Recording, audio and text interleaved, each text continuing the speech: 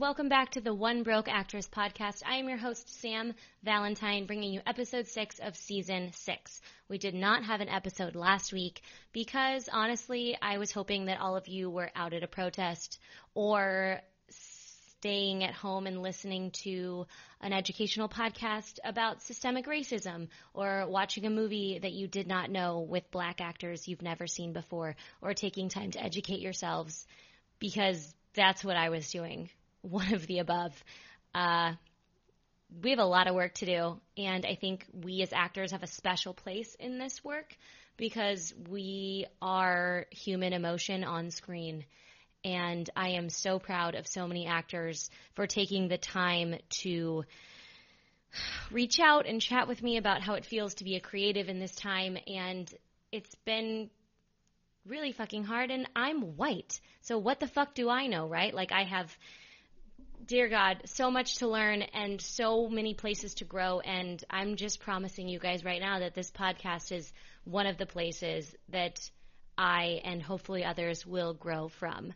I promise to bring you more representational episodes across the board of all different types of actors and casting directors and directors and writers, and we are going to mix it up. I obviously have not done enough yet, and I don't know if I'll ever do enough, but you got to start somewhere, right? We're working, we're improving, we're trying our best. We have so much fucking work to do, you guys. And I almost skipped a lot of this in the intro, but I think it's really important that you hear it from your fellow actress that we represent a very, very important part of the world because we represent human experience. And if you are not out there right now educating yourself and confronting a lot of terrible shit that you are unknowingly a part of or that you have experienced in your life, you got to do the work, guys. Our life is human experience. Our job is human experience. And we have a lot to take on. So, with that being said, today's podcast was recorded before George Floyd's death. It was recorded before protests broke out. Obviously, we're still in a pandemic, but there is still a lot of this podcast that I think is very vital, and I think you are going to really enjoy it.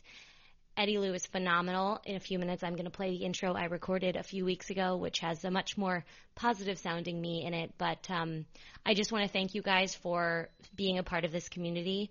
I want to thank you for listening to my voice in a time where there's a lot of things you could be listening to. And I want to push you to confront hard things and to help other people in this process. We have an obligation to feel things other people might be too afraid to feel. We have an obligation to speak up in ways that other people might be too scared to speak up. The time is frickin' now. All right, let's do this. On today's episode, we have the one, the only Eddie Liu. Eddie hails all the way from New York, and he originally went to school for PR, and yet somehow he ended up in LA booking Netflix movies like Never Have I Ever, or this new pilot, you might have heard of it, called Kung Fu for the CW. Today, Eddie takes us on his whole journey from how he got there, from his first generation Chinese-American family to where he is now, how he got there, the coaches and classes that helped him along the way, how he created his own practice, how he got his reps, how he got his first pilot auditions. We go through all of it.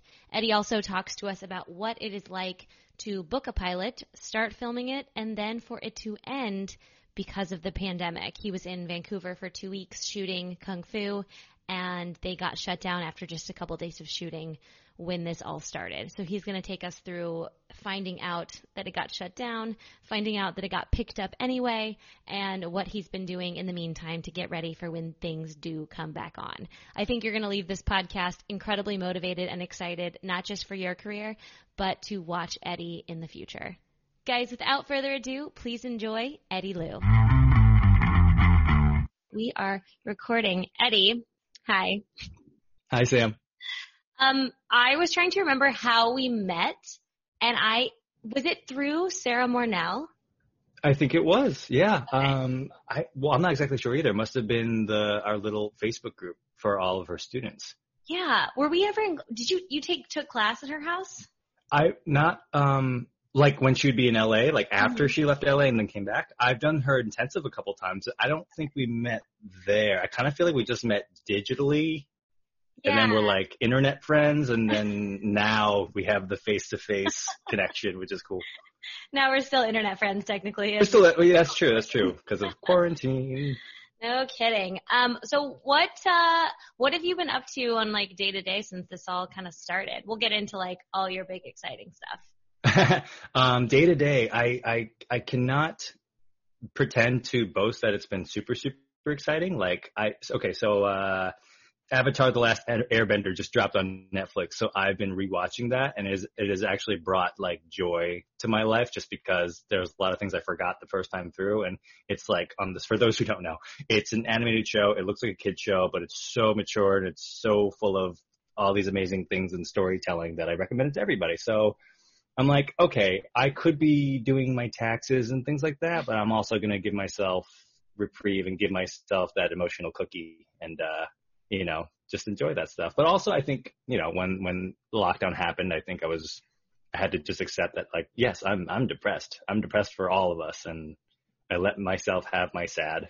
Yeah. And, and then now I feel like I'm in a better place, which is granted, there's a lot of reasons why I can say I'm in a better place, but exterior factors, but the truth is I'm in a better place now. I feel like I've got my sea legs. I keep saying that. Like, I feel like I've kind of figured out what to do with this time.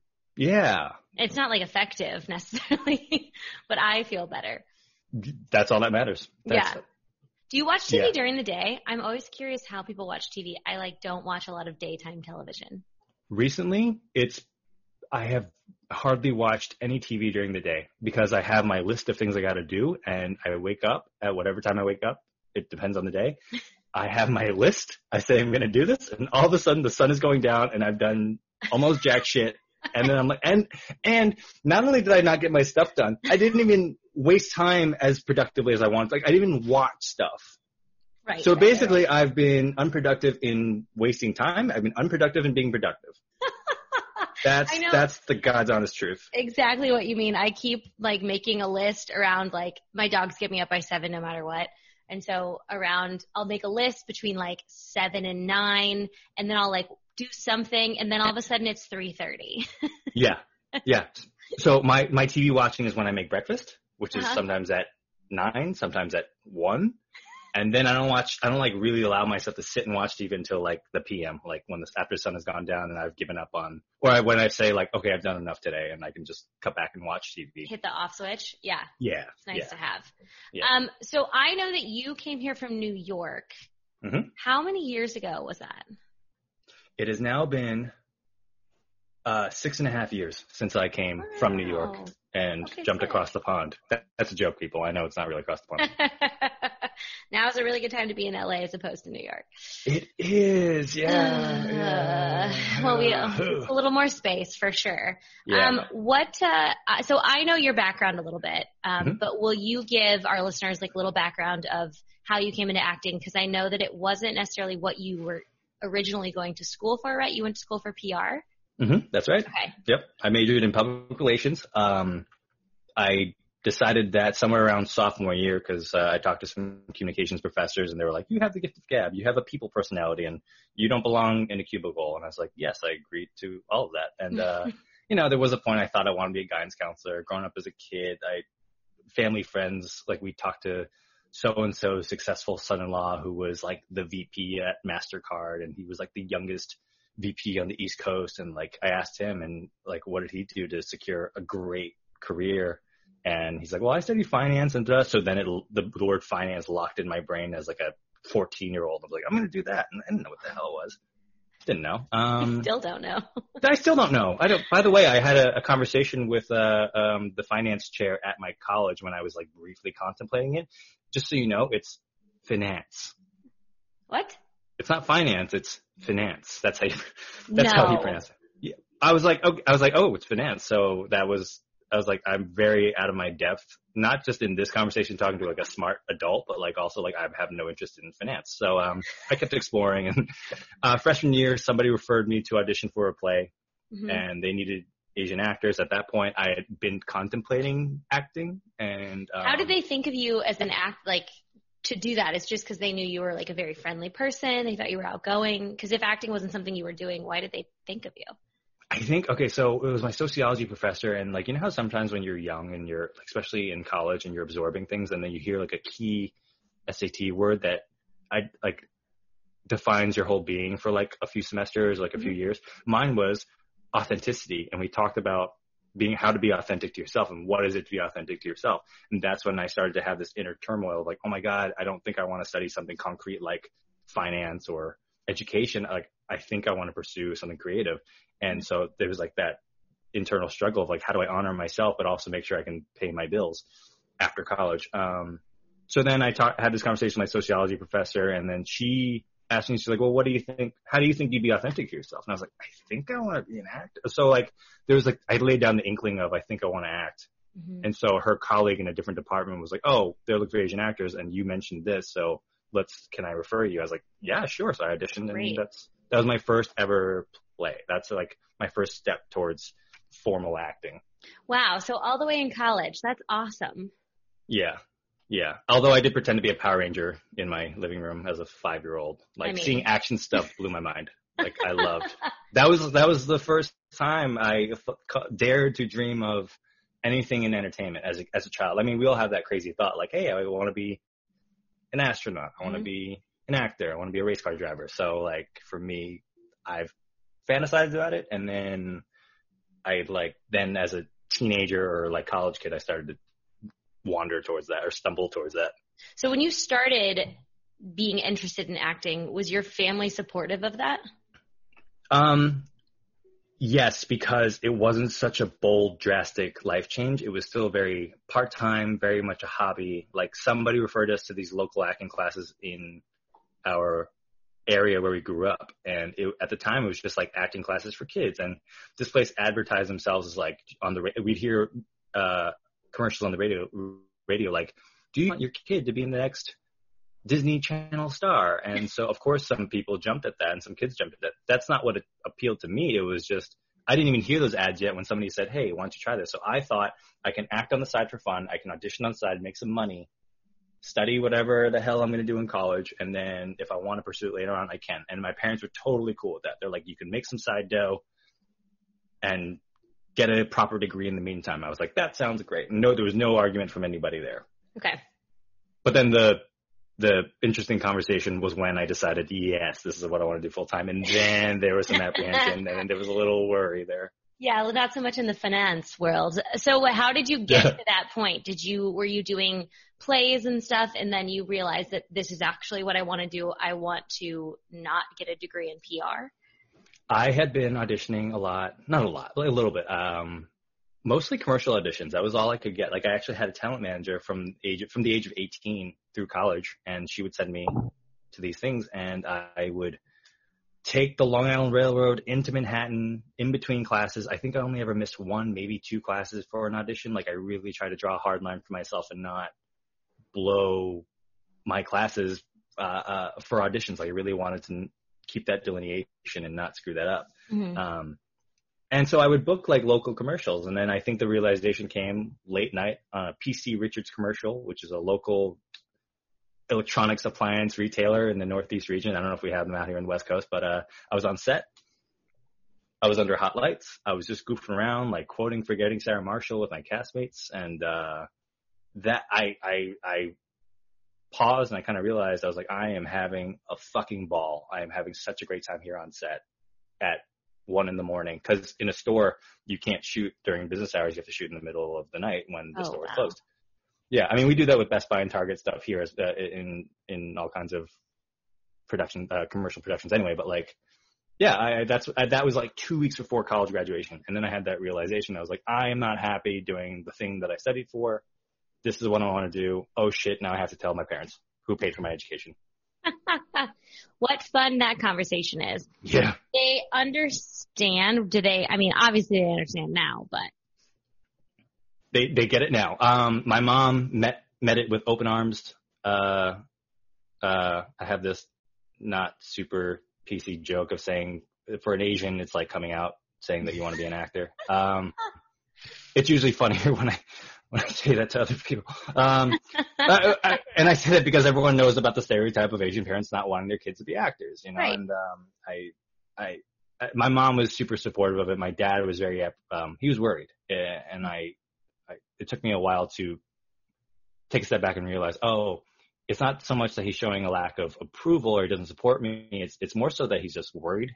Because from years ago, he was like, he would say, Eddie, they don't cast Asian people. I was like, yeah, don't worry, Dad, it's changing. And I was saying this like 12, 14 years ago, slowly but surely, and we didn't knock down walls until later on, but like I had heard people saying back then, hey, Eddie, now's a great time to get in. You're an Asian actor. Your time is coming. And I couldn't see that for years, but I just believed it, and I did see inklings of that change. So that's why it was a lot of commercial auditions. Are you first generation? I was born and raised I was born in Queens and then grew up in Long Island, New York. Okay. Yeah.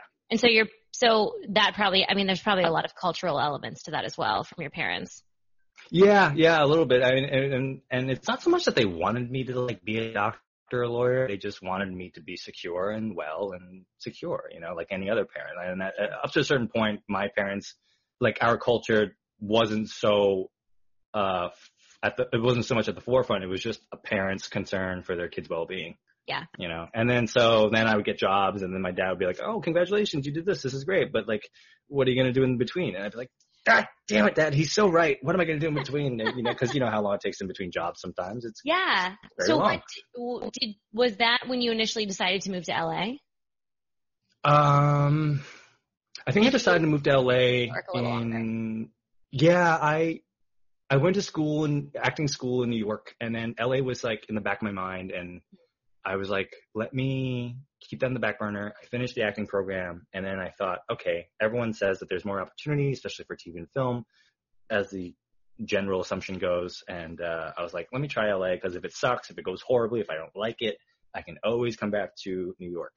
Yeah. New York will always be there. So I took the leap, and that was 6.5 years ago. Oof. What changed between New York and LA? I think, yes, while there is generally more opportunity and there are just more casting offices and just more projects shooting here by the numbers. But at the crux of it, for me personally, I think I was more mature to meet the opportunities that came my way.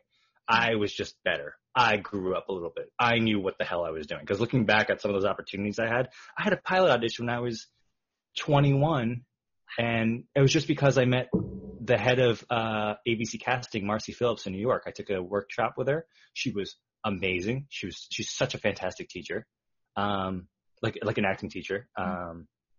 And she gave me my first pilot audition for an ABC series, and I did not know what the hell I was doing. Looking back, like the kind of stuff that the preparation I was doing was almost none. I didn't know how to prepare. Didn't know what it took. I still think that I'm still learning that, like what my personal process is, because I feel as though every time you go to a different acting coach or teacher, especially if you came out of school, learning to prepare for an audition, you don't really get taught how to make your own personal practice. Yeah. Some people don't like to memorize. Some people like to like feel it in their bones and do it. Like, you know, everyone has like their own way of doing it. And I think I spent years trying to do everyone else's work and not my own. Right. I wasn't even good at doing other people's preparation. I didn't know what other people's preparation looked like because I wasn't trained yet. Yeah. Well, and no one was talking about it, right? Like we didn't have podcasts. We didn't have people openly, like, I feel like only in the past couple of years have actors really come out and been like, hi, I'm not famous yet, but here's what I'm into, you know? Cause I feel like for a while it was only people who were like the Tom Hanks and the Sandra Bullock who were sharing their acting journey. That's right. And there's so much, and I forgot to mention this before, but Sam, I've been such a fan of this podcast and yours, like for years now. And I've learned so much. So like, and what I love about it is like you're absolutely right. You don't have to be a Tom Hanks to provide substantial knowledge on how to get going or how to navigate things. like the questions that you ask, it's not just like mindset in terms of like how tough is your brain, but like really like what the hell does this approach look like from the inside? And that's, I feel like with the advent of podcasts and technology, like thank goodness we have this now. Yeah, it for people like so us. Nice. No, thank you. That means so much, first of all. And I just think it's so, like, to be able to talk to you about, like, I didn't know how to prep for a pilot audition, but I went on it anyway. Like, that's so nice to hear. Yeah. I was so green, and bless Marcy's heart. Like I think she, of course she knew what she was dealing with. She knew what she had in her hands, but she gave me the opportunity anyway. And then fast forward, and then now I think a lot of it has been refining my approach and seeing what works for me and finding my groove and my flow. And I think that's what's made the difference between New York Eddie and LA Eddie. Yeah. It was just substantial time in the lab and working on it. Yeah, you really just have to put in the hours, man. That's why I feel like I'm learning. When you came to LA, did you seek out classes or coaches or anything like that? Like, how did you get your feet wet in the Los Angeles market? I did not immediately seek coaches or classes. I was a little arrogant, and I was also a little burnt out because I had gone through a rigorous program in New York, and I loved every minute of it. And I felt like I was just a little bit classed out I was like, I just need a break. I just need a little bit of break. Very popular answer. Yeah. I was like, I need a little bit of time to just see some real world situations and scenarios. And then my manager was like, Eddie, I think you need to get back in class. I was like, oh, I forgot that that's a thing. Yeah, you're right. And I became ignorant I became naive and foolish about my own education. And then I found a class. Did you have a manager when you got here? I did. I was still with my manager in New York. And then I just, I saw that there was a little bit of disconnect. I was like, I think I need to find somebody who is based here. And bless her heart, the manager in New York, she was very understanding. I wrote her. I was like, hey, I think I would like to find representation in New York. And she was like, yeah, cool, no worries. So then I was doing the casting director circuit here, casting director workshop circuit here, back before it became a pariah. Yeah, I was gonna say 6 years ago was a prime time to be doing circuit. It was a different time. It was just a different time. No judgments either way. I personally, I understand that for some people, they need that to meet people. That's what I was doing. I was hitting that circuit real hard. And then I happened to naturally exit out of that class circuit just because I started to get more auditions. I didn't feel the need to want to keep jumping into the workshop circuit. So a friend met me there and then recommended me to her manager. And that's what I've been with for like 5+ years now. Oh, that's amazing. Yeah. She's amazing. So yeah. What has kept you in a long-term relationship with your manager? Because that's something I feel like a lot of actors are working on. And I talk to a lot of actors who have jumped from rep to rep. Not that that's a good or bad thing. I've done both. Yeah, that's just reality. That's okay. Yeah. What's kept you, what's the good communication look like between you guys? I think it's like a chicken or the egg thing. Like she recognized something in me. I recognized something in her. And then we just keep feeding off of that. And I think what that thing was, I mean, she and I have talked openly about this, and because sometimes, like I'll hear someone mention like, yeah, somebody submitted to me and she doesn't have any whatever, like her materials are not in order. And I said to her, well, I didn't have jack shit when you met me, but you were happy to sign me. And she's like, yeah, you're right. And then she said, yeah, but you had a sparkle in your eye. And like, I was like, oh, thank you. But I think it's case by case, not, okay. So I think this is a thing that I've noticed across the board for all kinds of industry scenarios, whether you are beginner or pro or veteran or what have you, whether it's a micro issue or a macro issue. What I mean is we all get bits of advice along the way in our journey. However, not all advice is applicable 100% of the time. It's not all advice is one size fits all. Sometimes something will apply to you this time, then something changes, or you go along the process and then it doesn't apply to you anymore. Or you'll get some piece of advice and you're not ready to take that advice yet because of your current circumstances. And that's okay. But we fail to recognize that. And so, for example, if I get a veteran's advice and I'm green, I'm going to feel inadequate. I'm going to feel like there's something I did wrong. And then catch it the flip side. Some veteran will hear newbie advice and be like, well, that doesn't address my current problem. I'm dealing with like a veteran actor of over 10 years. That's my issue right now. You're giving me advice that is not applicable to that. Yeah. But back to your question about communication. Yeah. Communicate, be open, be honest, listen to what your manager tells you. If you have a genuine conflict about following that advice, I think you should be open about it because it's your career. But I also recognize that I kind of lucked out with just having a manager who was just there and open and willing to be there. And she sees that I'm willing to put in the work. I mean, there were times that I didn't put in the work, and then she'd have a real talk with me. She's like, Eddie, you need to do this. And then I had that wake up call. And thankfully That's she good. But I didn't squander her guidance. I didn't just push it off and keep kicking the can down. I mean, I might have done it a couple of times, but then I eventually listened and then eventually worked. Was your manager the person who helped get you your first agents in LA? She wasn't. The agent thing for me, all right, so it appears that looking back on my career, there's a lot of things that I did that came out of like luck and happenstance where I was in the right place at the right time. I understand that. And so my advice or my thing is not, this isn't my advice. This is just what the hell happened to me. Yeah, that's what I want to hear. I want stories. I want to know how people got to where they are. Yeah. So I had never had a theatrical agent until only like 3 years ago. Like I had been attacking the business for at least like 5, 6, 7 years without an agent. I had a manager. I had the manager in New York. Then I had the one in LA. Never had a manager. I never had an agent except for my commercial agent who I met when I got to LA. And that was because they saw my castmate in a play. And by castmate, like I was in that play with them. And then so they loved me and they wanted to sign me. So that's how I got the commercial agent. And that was, great. That was great. That was like, hey, people, LA theater is not useless and it's not for nothing. It actually, people do recognize talent in theater. So I know people love to poo-poo on LA theater, but there are great actors doing great work in theater. You just have to seek it out and you have to give it a chance. Yeah. But the theatrical rep, I had this conversation with my agent. We started with my manager and she was just like, let's not worry too hard about it. She's like, Eddie, you are getting auditions. You are getting your co-star auditions and a few guest stars. Like, that's great. Like, don't feel like you are lacking in opportunity. So then I was doing, I did a showcase, like a talent showcase where you pay money and then you perform. And then, so somebody met with me there. I had the meeting. They were a little volatile. I didn't like the energy in the room. I felt like they were yelling at me like I was a bad employee. Ooh. He literally kind of yelled, like he scolded me in the meeting. But they brought you in for a meeting. From the showcase. Oh, so weird. He brought me in. He was telling me how green I was and how I was lacking the right credits. I was lacking the right education and training in classes. Like I didn't have brand name teachers in LA. Why did they bring you in?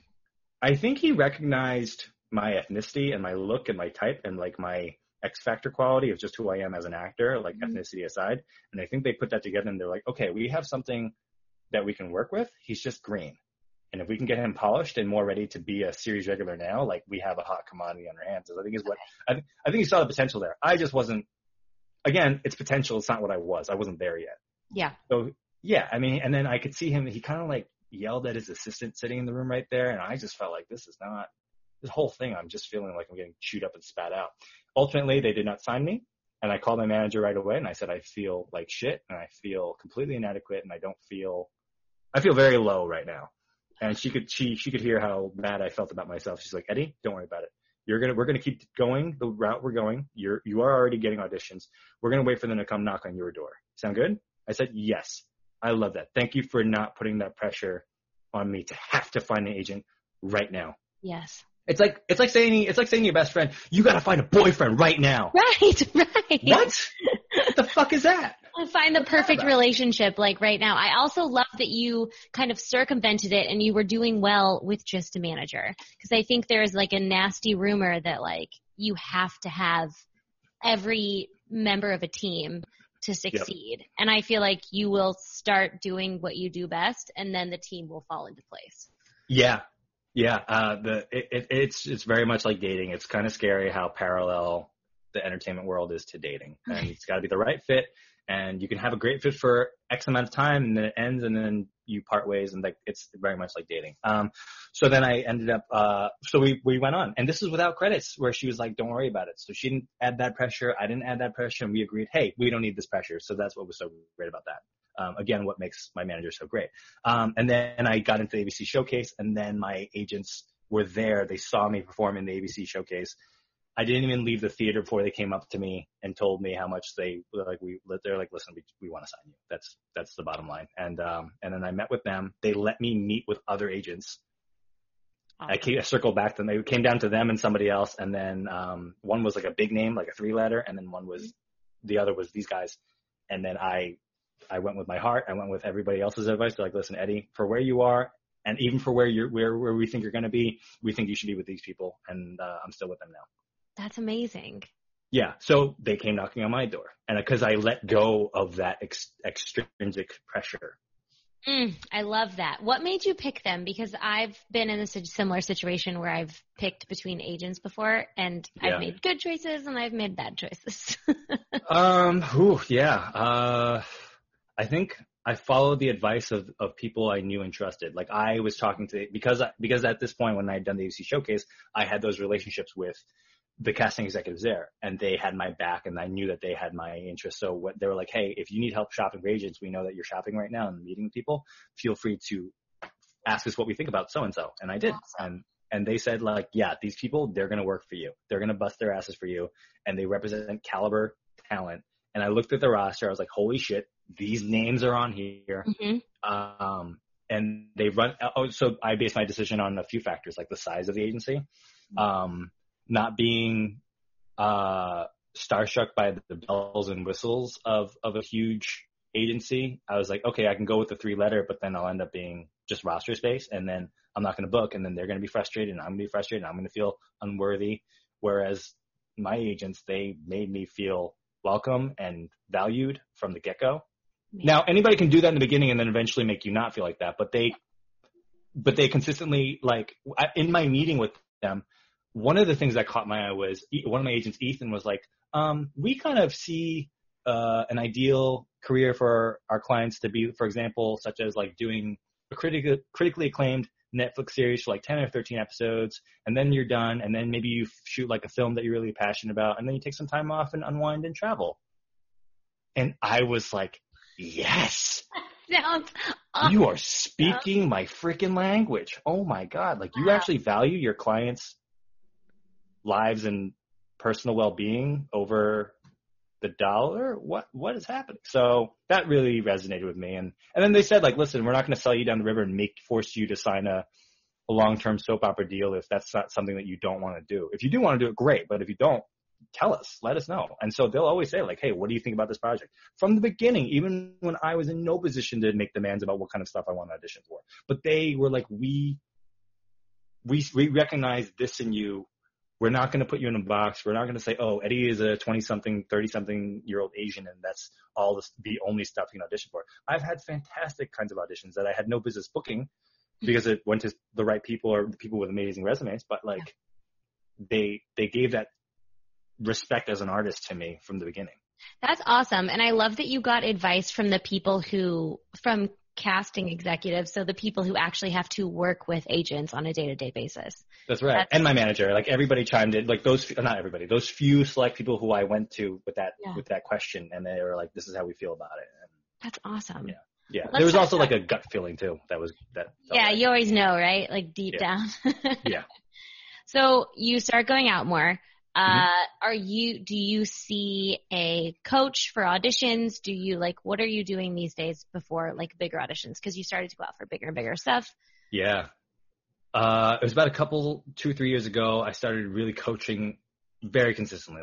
Like I was going at auditions a long time without coaching, much to my downfall. I definitely should have been coaching sooner. And so I was in class. I was coaching, I was in class with Billy O'Leary. I was coaching with Amy DeShays, and then I met Sarah. For those who don't know, Sam and I are talking about Sarah Mornell. She's been on the podcast twice. You can reference her episodes. Please do. It's gold.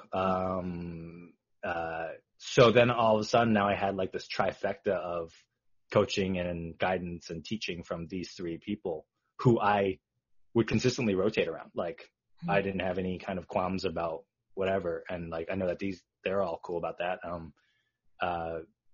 So I started to keep refining what I was learning from the 3 of them and putting it together and making it my own. There was something about each of their processes that I responded really well to. I love that. I also like having a myriad of coaches in your back pocket that you can easily work with. I think it's a great idea because you never know when someone's going to be free, last minute stuff. That's right. That's great. Yeah. Cool. And then there was a fourth man, Ryan Mulcahy, who I coached with last year as well during pilot season. So I had 3 big series regular auditions. I took those to Sarah, and then they brought me back for something. And then my agent was like, "Hey, there's this guy who you should coach with." And then that guy wasn't available because he doesn't coach privately anymore. And then he referred me to one of his teachers in his studio, and I went to Ryan, and then Ryan helped me out with a couple of auditions last year as well. And then here I was feeling like I didn't feel like I was cheating on my teachers. I felt like I was gaining wisdom from all around. And I feel like your acting talent and your skill should be a toolbox of different skills and different tools. And I feel like why shouldn't that come from your teachers as well? I love that. During this time, are you working side jobs up until last year? Yeah, I was, I've been a personal trainer for like almost 8 years, 7, 8 years.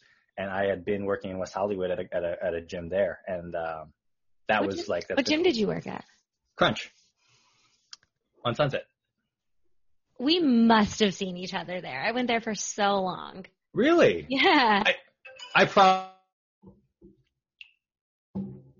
Oop, I lost you. Are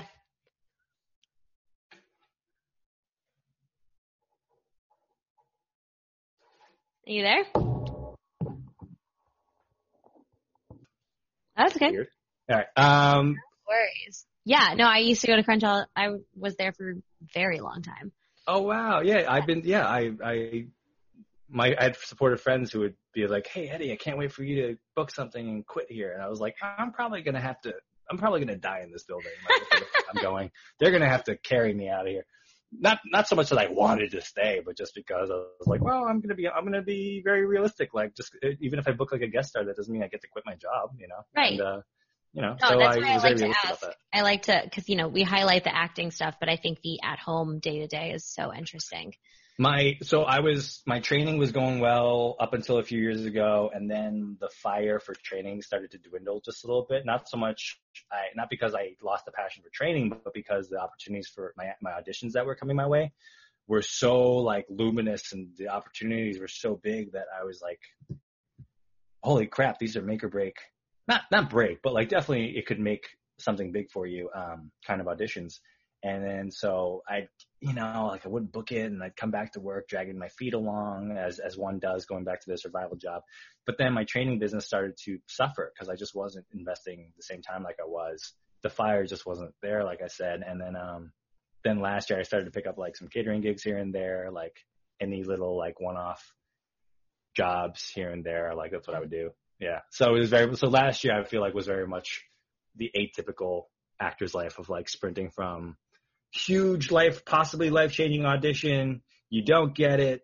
You have to swallow all of your whatever. And then you have to go to like, I catered at the Elton John party for the past couple of years, like that was. Oh, fun. Yeah. So like, that was very much me, like going from extreme this to like hustle that, How did you get ready for auditions in between jobs? Because there's something about having multiple jobs that just like gets tough and then getting ready for auditions. So is it because you were coaching? Did you develop your own process to get ready for auditions?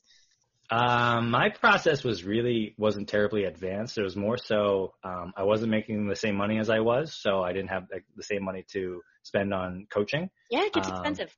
It gets expensive. I used to coach a lot. And then I got to the point where I was like, 1, I can't afford it so much. 2, I think I'm also starting to figure it out for myself. And then my girlfriend would runs lines for me she would run lines for me with all my auditions. Like she would help me prep, and because there were a handful of auditions where I was like, I don't feel like I need a coach for this one. I really feel like I got it. Yeah. I feel like it's already me. I feel like I need to just refine and figure out just a few things in this audition that'll make it work. Would I have been better off coaching? Fuck yeah, of course. Yeah. but I started to make these like financially based decisions to not do that. And regarding having the multiple jobs thing, we take as long as we take with any kind of deadline. And that was a really sloppy way of saying whatever time is given to us, that's how long it will take for us to complete the task. And thankfully I was auditioning at a frequent enough level where I would get like 12-hour turnarounds or 24-hour turnarounds on like series regular auditions. And you just find a way to just get it done. Like there comes to a point where, you know, no excuses. Now, keep in mind, there's a huge buffer area of if you really can't make it happen, if you know you're going to bring in a bad audition product, you really got to be vocal to your reps about asking for an extension of some kind, whether it's 12 hours, 4 hours, the next day. Like, feel free to, I think as I became more of a pro actor, quote unquote, I started to see where I was able to, the lines I was able to push in terms of saying what I needed. Yeah. And as a greener actor, I did not see how that was a thing that I could do. I did not feel I had permission to ask for things that I needed. Yeah. Well, it's hard, right? You feel like you're not ready to take up space yet in someone else's world. Very much so. So let's talk about this past pilot season, and let's talk Yay! Let's talk about booking a pilot. Woo! What was your experience? Tell us about Kung Fu. Because it's so exciting. It was very straightforward in terms of the traditional, as far as traditional audition. Blah, blah, blah. I'm going to take that again. My Kung Fu process was very straightforward as far as traditional audition processes go. Mm-hmm. It's CW, right? It's CW. Jennifer Cooper Casting. Okay. They had already brought me in like a dozen times over the years for Hawaii Five-0 and Magnum PI more recently. And so they were already kind of familiar with me. And then I get this audition. I see that's Kung Fu. I hear through the grapevine that there are offers out to bigger people. I don't know if that's true. Those are just rumors. And I just went into it like, I have nothing to lose. I know very clearly what kind of character this is. I see the archetype in my head. And I was like, I don't know if I'm that guy, because upon the first read of the side and the script, I was like, this is kind of, I don't know how serious this could be. Like, based on what I know of the CW, like, I don't know how, it seems like this is a pretty straightforward character in that he's very earnest and that he doesn't crack jokes is what I'm trying to say. Yeah. And I found spaces in between the lines to just make him funny. Cause I was like, okay, I can make him a little funny. I can make him a little bit more like me. Cause I knew very well who were the other guys that could be reading and would be reading for this. And sure enough, they did. I found space in between the lines to bring my comedy and my essence, my whatever. Cause when you're auditioning for a series regular, you get more space to impose yourself on it, as opposed to a co-star and guest star where you have to color inside their lines a little bit more, as opposed to throwing your own goddamn paint all across the board and let them be like, "Ooh, wow, what color is this?" Yeah. I feel like you also have to build up confidence to get to the point where you can put more of yourself into a character. Yeah, my confidence is at an all-time high. Because I'll tell you why, because last year in 2019, my pilot season, I had 3 series regular auditions. Not 3. I had multiple series regular auditions, but I had 3 screen tests for series regular auditions. Wow. 3 of them in a span of like 4 or 5 weeks. Bang, bang, bang, week in, week out. Wow. I was signing deal memos, knowing that another one was coming down the hatch. I was doing callbacks in between. I came number 2 on all 3 of them. What did that feel like? Cause that's so cool. Or was it just exhausting? It was all of the above.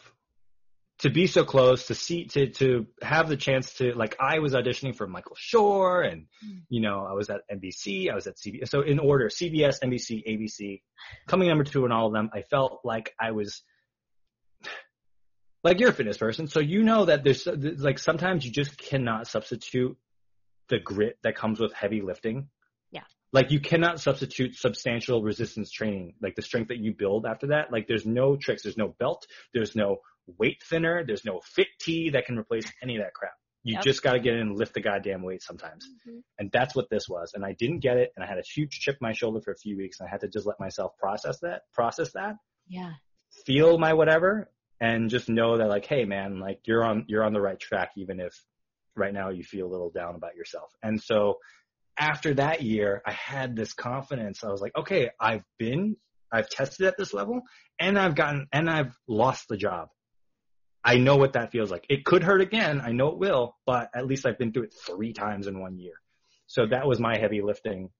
And then I brought that in, and and one of the cast directors that brought me in for that pilot from 2019 brought me in for Never Have I Ever. And they were very familiar with who I was and what I was doing. And it was just it became easy for me to book Never Have I Ever. It became easy for me to book Kung Fu because both of these guys, even though they're not the same characters, there was just something very congruent between me, the actor, and the character on paper. And I was able to impose and show and bring, I had the confidence and know-how and the strength to bring my own whatever to that and color outside the lines. Did it feel like both those roles, Never Have I Ever and Kung Fu, did you feel like you booked it? I felt like I turned in a great audition. Okay.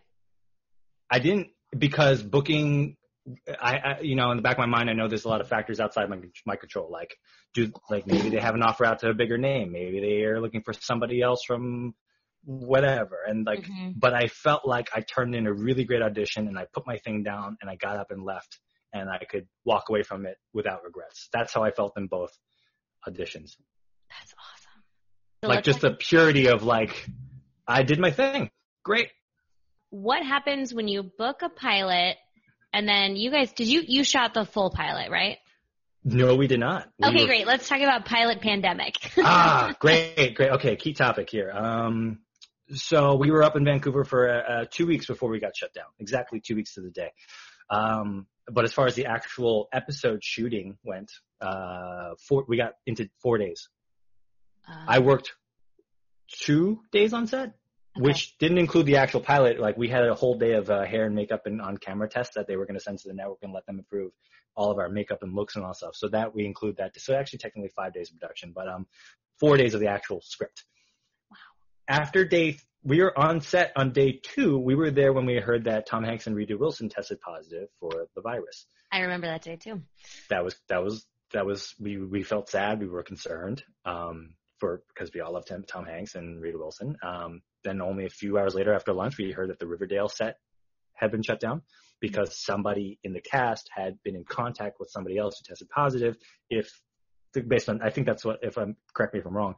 Then I started to get messages from friends back home hey, are you guys still going? And then we were all we're full steam ahead as far as we know, I guess. And sounds like the craziest thing in the world to shut down a pilot shoot.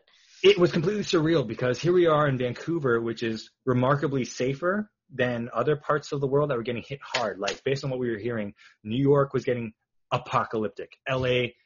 New York was simply apocalyptic. LA was very close to, if not already, I heard it was scary. I heard it was scary. Nuts. Yeah.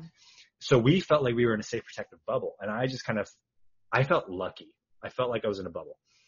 And then after Thursday night, we did a full day. And then Friday morning, we got the call from all of our EPs and our showrunner and our pilot director, Hanali, was taking turns calling everybody down the list saying, hey, we just got word. Nobody in our crew is sick or cast is sick, but we're going to shut down because the higher ups are just going to take that precaution. And we're officially on paper, we're going to take a 2-week hiatus is what we were all told. Okay. We all knew it wasn't going to be 2 weeks, but that's just what the current order was. Yeah. It was surreal. It was weird. I think it felt a little bit, for a second, it felt like we were robbed for a split second, but then we were in remarkably high spirits on set. It's very hard to explain how we were in such a optimistic mood about hey, we're making a TV show, but there are way more important things happening right now. All of a sudden making a TV show just doesn't matter. Mm-hmm. Just not as much. People are dying. That's really what it was. And we knew that it was not a matter of if, but when we could convene. At this point, we didn't know if we were getting picked up. We didn't know if we could ever come back and finish, but we just felt good about it. And we just hung on to that hope and we didn't freak out about it. And we had a fantastic last day of shooting and we were able to make a sizzle reel out of it and cool. Send that to the network. And then we got ordered straight to series after that, weeks later. This was only recently, I remember when that got posted. So you come home with a not even halfway done pilot after so much work to get to that point. Yeah. Did you wonder if it was going to get dropped? Did you wonder, what were you just thinking about it all the time? I don't think I would have stopped thinking about it. My stress for the pilot really dwindled when I came home and saw like, and felt all the death and pain that was happening around the world. Like, people were reaching out to me like, hey, like, I'm so sorry about your thing. I'm like, honestly, like, it's really okay. Like, I guess I could choose to be, I could be bitter about it, but I was in an emotional place where I could choose not to be. And I didn't hang on to that sadness for just my little pilot. Because most pilots couldn't go. Yeah. Most pilots couldn't shoot, let alone finish. Yeah. We're in a completely unprecedented, God, that word, unprecedented. We're in a completely unique situation to the history of the world. I wasn't going to sweat little old me and my little TV show for the time being, you know? Yeah, I was like, that's a very sustainable, lifelong attitude. Yeah. I was worried about, you know, where my money would come from in terms of like, I got furloughed from my job at the gym. So going back to when I was kind of joking about them having to push me out rather than me quitting my survival job, that's what happened. I didn't quit. They furloughed me because of the pandemic. Right, It's of course. Kind of funny how that happened. So you find out, what was it, like a couple weeks ago now that the show got picked up? Yeah, it's been, just about 2, maybe 3-ish weeks. How did you find out? And then what happens? We as a cast have been talking amongst ourselves, and we were predicting, and we had set an arbitrary deadline to find out about getting picked up based on when upfronts were supposed to be. And it was right around that week. And so we used that as a marker. We're like, well, if upfronts are supposed to be this day, well, they should figure it out by then, right? Like we were making it up. Like we didn't know what we were talking about, but we used that as a marker for like, it's also so-and-so's birthday and it's this person's birthday. So obviously we should find out about it. We were kind of doing that like LA manifesting thing. It feels like a really good group text. It was a really positive, supportive group text. It has been all this time, thankfully. We're a really close-knit group. It's nuts how fortunate we are to have this group of people together to be optimistic and positive and like, you know, supportive. I was in the park. The day that we found out, I was in the park with my girlfriend. We were doing boxing pad work. And in between, like during a water break, I'm holding pads for my girlfriend. And then I check my phone real quick and I see that I've missed a call and a voicemail from the showrunner, from the boss lady. And I was like, oh shit, this is something. I don't know what it is, but I have a feeling. And then I called her right back. It was a 2-minute phone call. And she's like, hey, I have some exciting news. We've been picked up the series, so congratulations.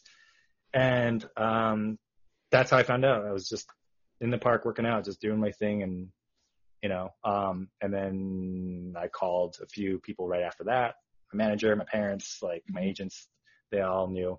And then they said, well, don't post anything on social media just yet because they want to do their announcement themselves. I was like, okay, cool. Like, just let me know. They're like, wait till after 1:30 before you post anything, sometime after that. And then within the half hour after we hung up, it's everywhere. And I'm getting all kinds of messages from people. And then my phone was blowing up. And then my girlfriend was like, do you want to take that? Like, do you want to? I was like, no, it's going to wait. Like, I need this 15, 20 minutes with you. Like, I need to move. I need to throw some punches just to stay in my own safe space under this tree while I still can before the next 48 hours go nuts. Right. Oh, yeah. God, did you celebrate? What did you do? That's so awesome. I think we got like burgers or something. I had some whiskey. I kept it kind of low key. I was remarkably calm about it. My castmates, because we were all texting and we were all congratulating, so happy for each other. A couple of my castmates, they're like, I'm still crying. I'm so like, they're just ecstatic, like so emotional. And for me, I was oddly calm about it. I think maybe it's because there came a point a few weeks ago where I just decided we were getting picked up. I'm like, this is what's happening. It's not that I'm going to be in denial if it doesn't happen. And I wouldn't have been surprised either, because maybe they could have argued, well, we don't have enough footage. We can't shoot because there's a pandemic. Like, I was open to all possibilities. And so when this one came, when our great outcome came, I was just ready for it. Awesome. Have you guys done any, like online table reads? Is there anything going on for you right now for prep wise? As far as prep goes, I'm just training on my own. Like, I met up with one of my castmates. We're doing socially distant training in the park, and cool. getting ready. You have a lot of like stunt work and stuff in the. We're gonna have to fight. Yeah, we're gonna have to fight in the show, and there's gonna be. I mean, it's called Kung Fu, so right. we know we have our work cut out for us, but I'm so confident in us and our stunt team. I think when you have an amazing stunt coordinator and a second unit to work with, like when we got to Vancouver, like the team that was with us, they were phenomenal and fantastic and such kind, talented people that we're like, oh shit, like we're in really good hands. Like we need to do, of course we're going to put in the work, but like we're also in good hands. So I have like some resources. I have my homework. I gotta dig up I used to train a long time ago, and now I'm just finding this fun opportunity to dust off my old Kung Fu forms and like throw some kicks and punches and old traditional, more Chinese aesthetic movements. Cool. Yeah. So that's what I have going for me now, is just getting physically and mentally ready, and all the things that come with. It looks like we're moving to Vancouver, so it's very likely that we'll keep shooting there. So that's what we've been getting ready for. Cool. Do you? Did they have have they given you a maybe, like we might start in September kind of a thing yet? Because I know they announced the season won't air until January. Yeah, sometime in 2021. We're not exactly sure when. And they've given us loose guesstimates, but we also know very well that everything is super TBD. Mm-hmm. It's just one of those things where it's like, get ready now and just be ready. Stay ready. That's it. It feels appropriate for the life of an actor. Yeah, very much. It's kind of funny how all those dominoes that knocked down years ago, things find a way to duplicate and repeat itself. And, it's like that saying goes, like how you do anything is how you do everything. I am not a great reflection of that because I have been lazy in my past. I'm a serial procrastinator. And I think some of that procrastination has to do with being afraid of failure, being afraid of success, even to a certain extent. Like, I think that's something we all have to reconcile within ourselves. But the more you run towards what scares you, and the more you find grounded, small, practical steps to take towards those big, grand goals, the better off, you can be towards moving in that forward direction. That's a beautiful sound clip. And if I wasn't having you one more question for you, I would end it with that. But I have one more. I want to know if you could talk to actors right now. There's a bunch of actors who moved to LA like 6 months ago, and they're stuck in a business that they can't really play in. There's nothing much for them to do right now. What advice would you give someone who is just kind of in a holding pattern right now? First off, I'm gutted for you that things didn't turn out the way that you wanted to, and that things didn't go the way you had planned. However, that being said, I think that because of things like the internet, and because information and resources are being digitized and presented to you in a podcast or Zoom format where you can download things and watch things, I think that's something to jump on. I think that at this point, because the industry is at a standstill, there's nothing but opportunities in front of you. I would also really practice hard, and I've had to do this myself, and I've started looking into the law of attraction over the past few years and trying to change my framing. And I don't mean I'm clutching my crystals and just saying this will happen out loud and all of a sudden it happens. What I mean is really practicing changing your frame of mind in terms of saying, I get to do this, I get to do that, not I'm stuck here, I'm stuck there, or woe is me, because that is the power of inertia is very very present. I don't know. I'm trying to say that there is inertia. So create force behind a thought. Focus on a thought. Focus on a single action that you can build upon.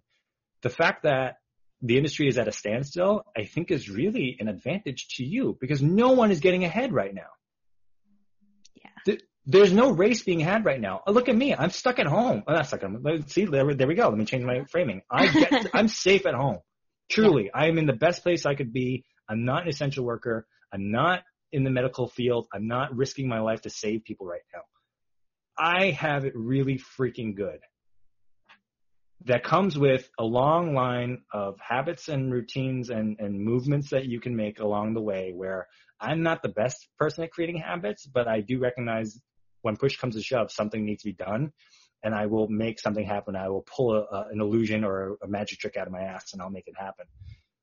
But start small. Like I said, I know things didn't go the way that you planned, but like, you can still practice taping at home. You can still read things. I'm not a great reader, but I'm more of a watcher. So find content online to consume. There's so much there. Change the way you watch content. All those shows that that are on your list, all those movies, watch them a different way. Watch how the co-stars operate. Watch how the guest stars feed information to the leads to get that script from point A to point B.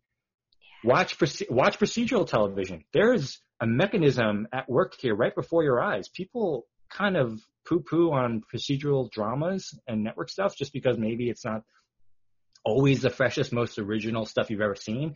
People say that's a little bit repetitive. Yeah, there's a reason for that. There's a formula in that, the way we watch it, that brings us back to that again, like a Law and Order. So watch the co-stars and the guest stars and the series regulars and see how they operate. Look at the lighting, look at the music, look at the way they shoot things. Like, pay attention to that stuff. Like, that stuff is at our disposal right now, and eat that shit up. And if you're feeling sad and feeling down, like, let yourself feel that. Don't be in denial about your sadness. Like, process that and do things to take care of yourself. That's what I found to be a big help for me, is taking care of myself. Yeah. My health, my fitness, my emotional well-being. Be responsible for that just as much as you are for everything else. I think that's really great advice and a really great place to leave our podcast for today. Amazing. That was awesome. Eddie, thank you so much. Thank you so much for having me. This is a career goal that I can check off my list right here. Stop it. I shit you not. Yeah, I shit you not. And that brings us to the end of today's podcast. Eddie, thank you so much for giving me such a happy episode to deliver to the world this week. I am so excited to watch your career expand and grow. You guys should be too. You should definitely check out his work, and you should follow him, because Eddie's going to be blowing up, y'all. All right, guys, thank you so much for listening to this podcast. Please keep an eye on the One Broke Actress Instagram, because we're going to pop out some new shit soon. Anybody want a book club? Anybody want a newsletter? I got the time. Let's do it. Let's expand our human experience, shall we? This podcast was created and hosted by Sam Valentine, with production help from Laurel Canyon Creative, and our theme song is by the glorious Maggie Zabo. Thank you guys so much, and I will talk to you next week.